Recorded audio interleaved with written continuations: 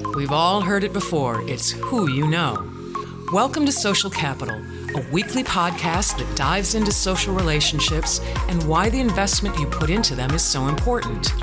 Your host, Lori Hybe, will connect with industry-leading professionals and dive into their networking experiences and expert advice.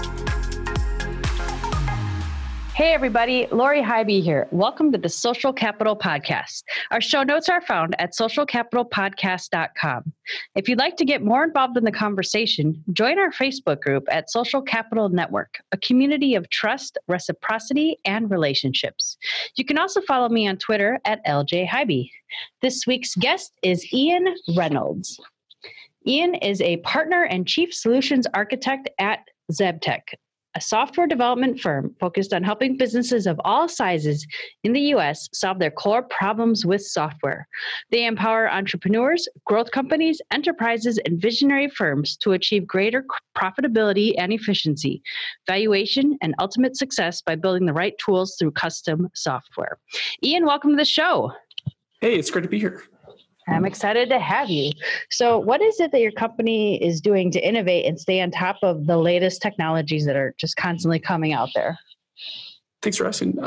We have decided really kind of, middle of 2019 and sort of carry forward into 2020 that we're going to dedicate a percentage of revenue to really just kind of an innovation group, right? We call it Zibtek Labs. And we have a select group of engineers who are just looking at a sort of smattering of the biggest and sort of most available trends in technology, mostly AI and these sorts of things. And literally just dedicated to research to see if they can come up with any sort of skunkworks projects that are going to be interesting, going to solve problems for our clients that we can then turn around and present research on to say, look, we see the market going this way. Here is something that we really feel will be of benefit to you, and hopefully, of course, a benefit to us internally as we sort of provide services to the marketplace. That's great. I love that. I love that you're dedicating time, and I'm sure your team probably enjoys that as well, getting to kind of explore whatever they think is the right path to pursue, hey? Right. We put down a theme and then we sort of just leave it to them, right? We leave it to the engineers to say, well, what is interesting about this topic? Come back and let's sort of discuss. But by and large, I'm going to let you make a decision as to how you want to proceed and what you want to do. Sure. So can you talk a little bit about the types of clients that you help? Sure. We really serve, if we're going to sort of drop everything into three buckets, three major categories. The first category is, of course, small businesses in the United States, which account for 90% of firms. That's maybe 20, 25% of our business. And these are folks who either have an idea or have a need for a piece of software that doesn't exist, and they're sort of bringing something new to market. Then we have midsize businesses, which account for the majority of our business.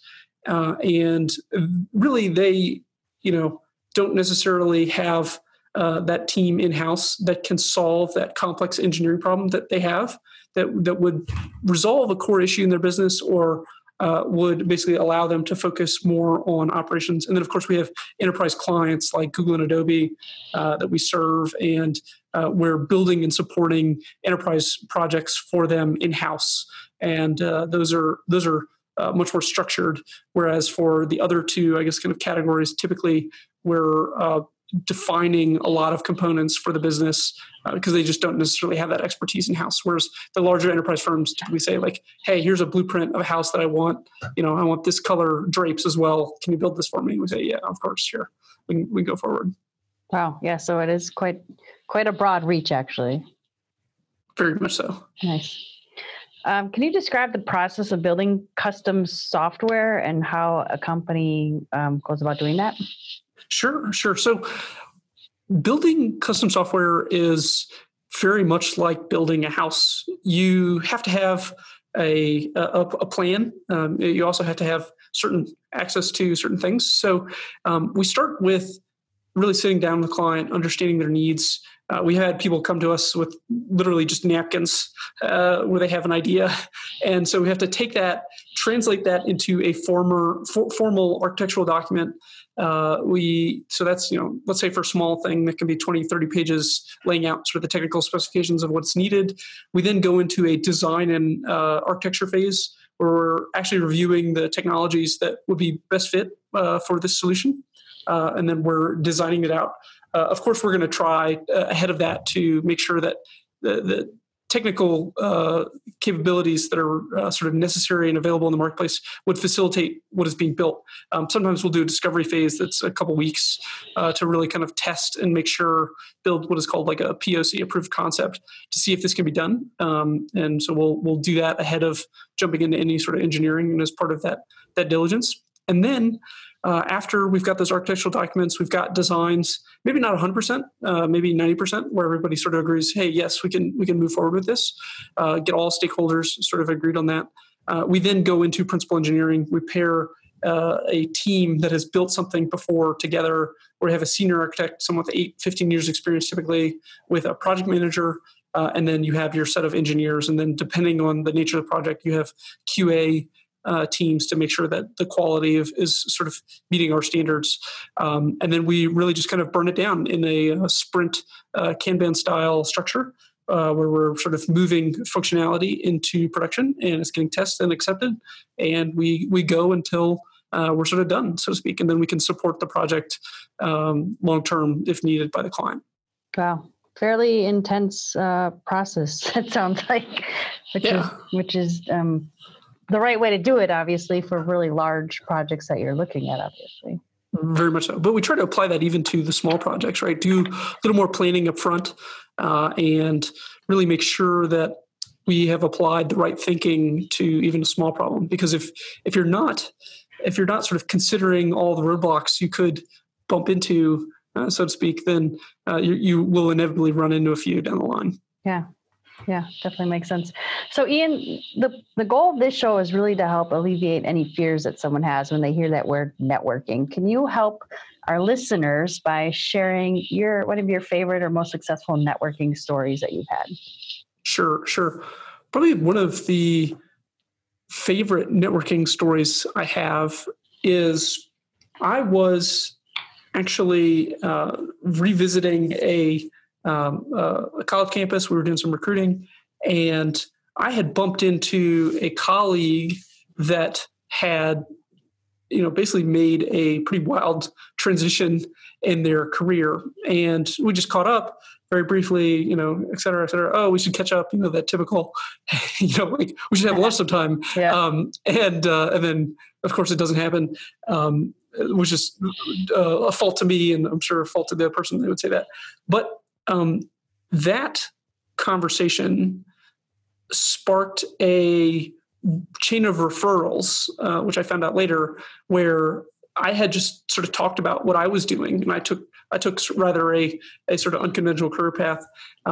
It started a chain of conversations on that person's side, and then I find out years later that they had actually come into also my circle of work, right, doing engineering, largely because of this conversation that I had with him. And while I didn't stay in touch, the conversation was so personal to the person that they said that it influenced their ability to perceive themselves as doing a certain type of work, and therefore 100% did 180 on their career path, and then came back later and said, hey, thank you for telling me about the sort of direction you took, because it actually made me change the direction I was taking. And so, we've of course since stayed in touch with that person. We talk pretty regularly, and it's of course helped my business. They've sent me work through their firm and these sorts of things. So I think the sort of most important component is that you never know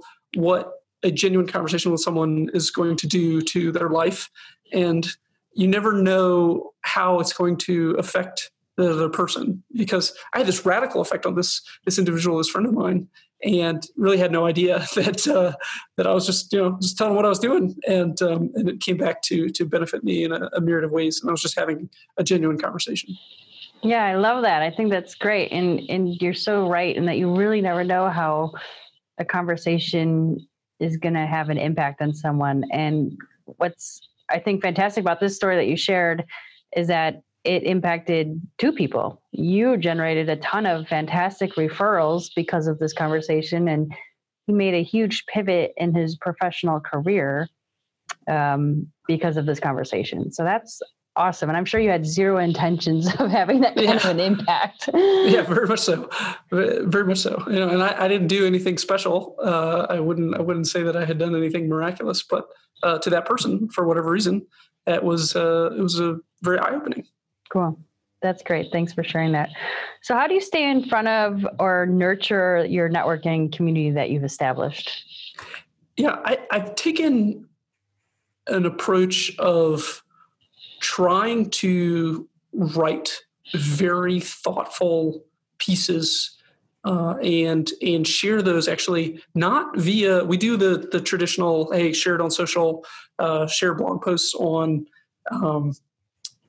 sort of our we have our blog, we do other things, and I'll take those pieces and I'll share them directly with a group of individuals. I'll do like a BCC, not to a huge group, but to a select group, and I won't send it to everybody. I'll send it to people that I feel it would be most relevant for, just to share my thoughts on a topic. And what I find is that real engagement, rather than a sort of community or social engagement, generates real conversations and lends itself to deeper, more meaningful, more thoughtful discussion about certain topics. And it's a lot more work, I'll say that, but I would say it has generated much deeper sort of friendships. I love that. I love that saying real engagement generates real conversations. There's definitely a lot of truth to that. And you're absolutely right in that it takes more time, and I think there's so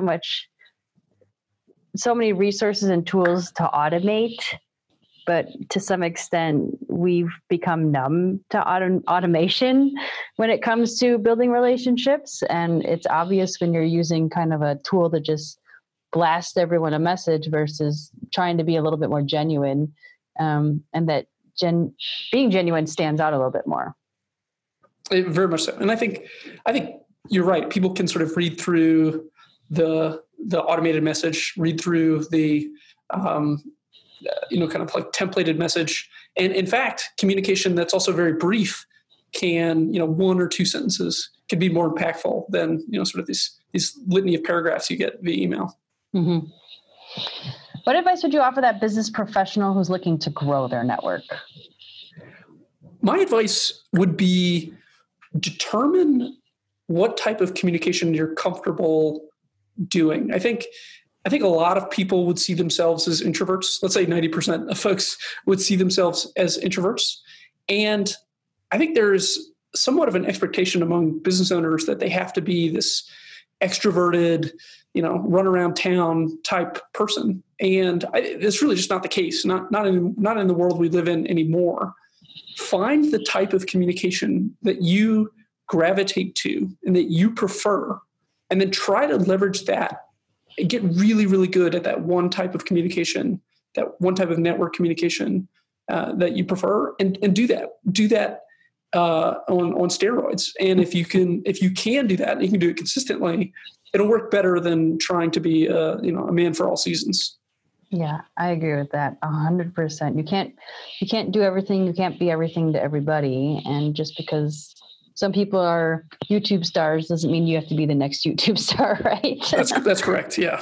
Because on the flip side, you have other people who really like to consume information in a different way. I'm a person who loves to read books, and I love to read the Wall Street Journal, and I love to read certain periodicals, but I'm not going to sit down in front of the television, or I'm not going to sit down in front of YouTube, or I'm not going to go to networking events. It's just not how I operate. Yeah, I like that. So we talked a little bit about, different types of connecting with regards to digital networking or traditional networking. At the end of the day, which one do you ultimately find more value in? I would say the digital networking is much more valuable.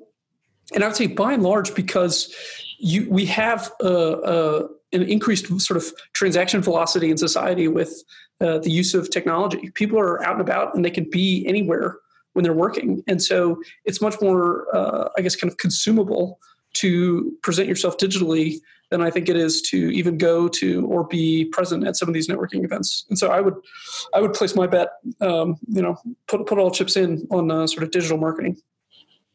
Yeah, I would agree that there's a lot of value in digital, but if we go back to that original story that you shared, that was such a success for you, that was more of a traditional connection. Fair enough. Actually, that's a very fair point. And so I think if you can do the in person, 10 out of 10 times, probably the in person is going to be more impactful, more valuable, more tangible. But if you're not that person, if you're not the sort of go get around town type of folk, then I would say, stick to what works. Mm-hmm. Nice. Okay. Ian, if you could go back to your 20-year-old self, what would you tell yourself to do more of, less of, or differently with regards to your professional career? Ooh, no, that's a tough question. If I could go back in time, I would probably tell myself to really try to start a business sooner than later. So I went into traditional consulting, actually worked at a number of startups even before that, and did the MBA before that. And I would say that education is helpful, but the professional education was helpful, but not necessary. And working in a professional environment was helpful, but not necessary. You can learn pretty much everything you want to learn if you just kind of jump feet first into the problem and sort of make the problem your own and want to go consume the material. It's all the information you need is available to you, not only sort of online and in books, but through networking and through communicating with people who've been there, done that. And it's not necessarily a prerequisite that you have, I guess, kind of experience in the field, which is sort of what I thought before taking the leap, so to speak. Mm-hmm. Yeah. Yeah. I always go back and forth on that because I've been asked this question a couple of times about, if I could, starting my business, would I have done it differently? And at times I think I wish I would have worked for one other agency before starting my own firm, just so that I could have had another perspective on, how things are ran. But at the same time, I agree that there's so many various resources out there, from chatting with people, books, conferences, that you can kind of learn as you go as well. And you do. Yeah, very much so. Very much so. All right. So we've all heard of the 6 degrees of separation. Who would be the one person that you'd love to connect with? And do you think you could do it within the 6th degree? Yeah, it's a great question. I don't know about the 6th degree, but it would probably be the Seth Klarman at I think it's Baupest Group.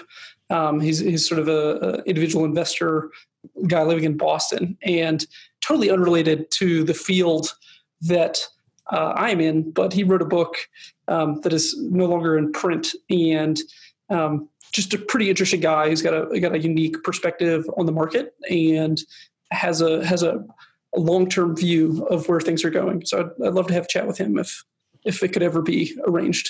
Interesting. So I guess if you were to initiate that, where would you start? Probably the lowest hanging fruit would be LinkedIn. Almost everybody's on LinkedIn, sure. But some people are intentionally not on LinkedIn. So I'd probably start with LinkedIn. And then I'm an old fashioned guy. So I have written people letters in the past. I did one this last weekend. Usually you don't hear back, but it would be my preferred mechanism for communicating with somebody I don't know. It's very formal. You don't typically get something tangible in the mail anymore. And so it's kind of a nice thing when someone hears of you and writes of you or writes to you. And I think we all like getting mail. I mean, who doesn't? For sure. You should, I know you said you haven't listened to much of the past episodes, but there's one episode 198 with Gary Loop. He wrote a letter to Jay Leno, and he got a response back. So you'll definitely have to listen to that one and see how that panned out. Absolutely. No, definitely will. That's intriguing now. I'll have to listen to that. All right, Ian, here's your chance to interview me. What is something that you'd like to ask me? I would say, running a podcast and having the opportunity to talk to so many business professionals and prominent individuals, what is probably the single common theme amongst most of the professionals you talk with? Well, my topic is really heavily focused. This is a great question, by the way. My topic is really heavily focused on networking and relationships. And at the end of the day, business really does come down to, trust and relationships. And I think that, one of the things that you said was to be genuine. That's definitely a theme. And investing time in maintaining the relationships is a theme. And adding value is definitely a theme. So not just, you can't sell by just asking for the sale. You have to build the trust in the relationship and provide value in order for that to actually happen. Mm-hmm. And I think that retrospective question of if you could do something different starting from your 20s, what would that be? Would that be something like starting a podcast and having these types of interviews and communications? That's interesting. So, when I was 20, I don't think the podcast thing was totally, I think fair enough. Pretending to be a DJ recording on video or cassette players and video cassettes. But yeah, I think, one of the things that I love about this podcast is having these really fascinating conversations with amazing individuals such as yourself and learning about their history and their philosophies. And to have the opportunity to go back in time and start this informational interview process would be amazing. Actually, I think my network, my world would be totally different because just interviewing, where I'm at about 230 interviews I've done, plus or minus a little bit, has significantly changed my perspective on a number of things already. So that's an interesting reflection. Thanks for asking that. Where do you think the sort of communication paradigm, the networking paradigm is going to shift to? Is it going to be like, mega conferences? Is it going to be more of this sort of online forum? What is kind of the next big trend? That's an interesting question. I see a lot more people trying to do the online conferences, online trade shows, but at the end of the day, having that face-to-face is always, in my opinion, it's going to have greater weight and value than that digital engagement that's happening. But at the same time, technology continues to advance. We're definitely getting more into the Star Wars era of holograms and whatnot. So or Star Trek, all that, future thinking way of doing things.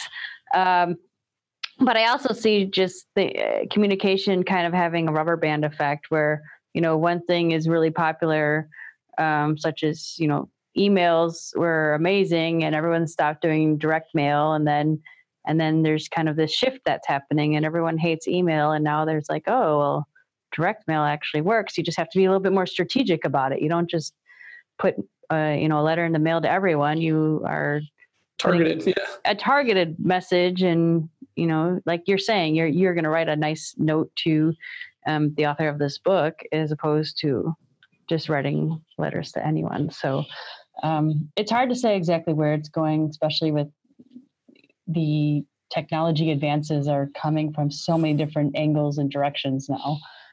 With all the startups out there. So it is somewhat fascinating to watch, but I think the in-person stuff is, as much as everyone's time is constrained, people are still making time to have that face-to-face communication still. I think that's right. There's additional information that you get by being in front of a person. You get their body language. Mm-hmm. You can more clearly understand their tone. You understand if they're distracted during the conversation or not interested. And it's really difficult to get some of those pieces if you're not as close to in person as possible. Yeah, I agree. All right, Ian, any final word of advice to offer our listeners with regards to growing and supporting your network? Yeah, I would just repeat that being personal, being yourself is the most valuable thing that I have done. And the most valuable thing I would encourage people to do and be comfortable in your skin. Just be comfortable with who you are. Be a little goofy, be a little nerdy. That's me. And just put yourself out there. Love it. That's fantastic. Being yourself is so true. And be comfortable in your skin. Got to own the nerdiness. There's nothing wrong with that. That's right. All right. If anyone is interested in getting in contact with you, what is the best way they can reach you? Best way they can reach me is probably just hello@zibtek.com, zibtek.com, or visit our website, zibtek.com. And I'm CC'd on all those emails that come in, so I'll see them. And then also my LinkedIn profile is you can find it on the website. Sure. We will include all of that information in our show notes. Thank you so much for taking the time to be on the show today. You bet. Thank you so much. This was fun. This wraps up our episode of Social Capital. A huge thank you to Ian for taking the time to connect with us. If you want to continue the conversation on networking and building your community, join our Facebook group. Just go to facebook.com/groups/social capital network. If you need me, send an email to Lori@socialcapitalpodcast.com. Otherwise, we'll see you next week. That's all for this episode of the Social Capital Podcast. Visit socialcapitalpodcast.com for show notes, more episodes, and to see who will be on the show next. Thank you for listening, and we'll see you next episode.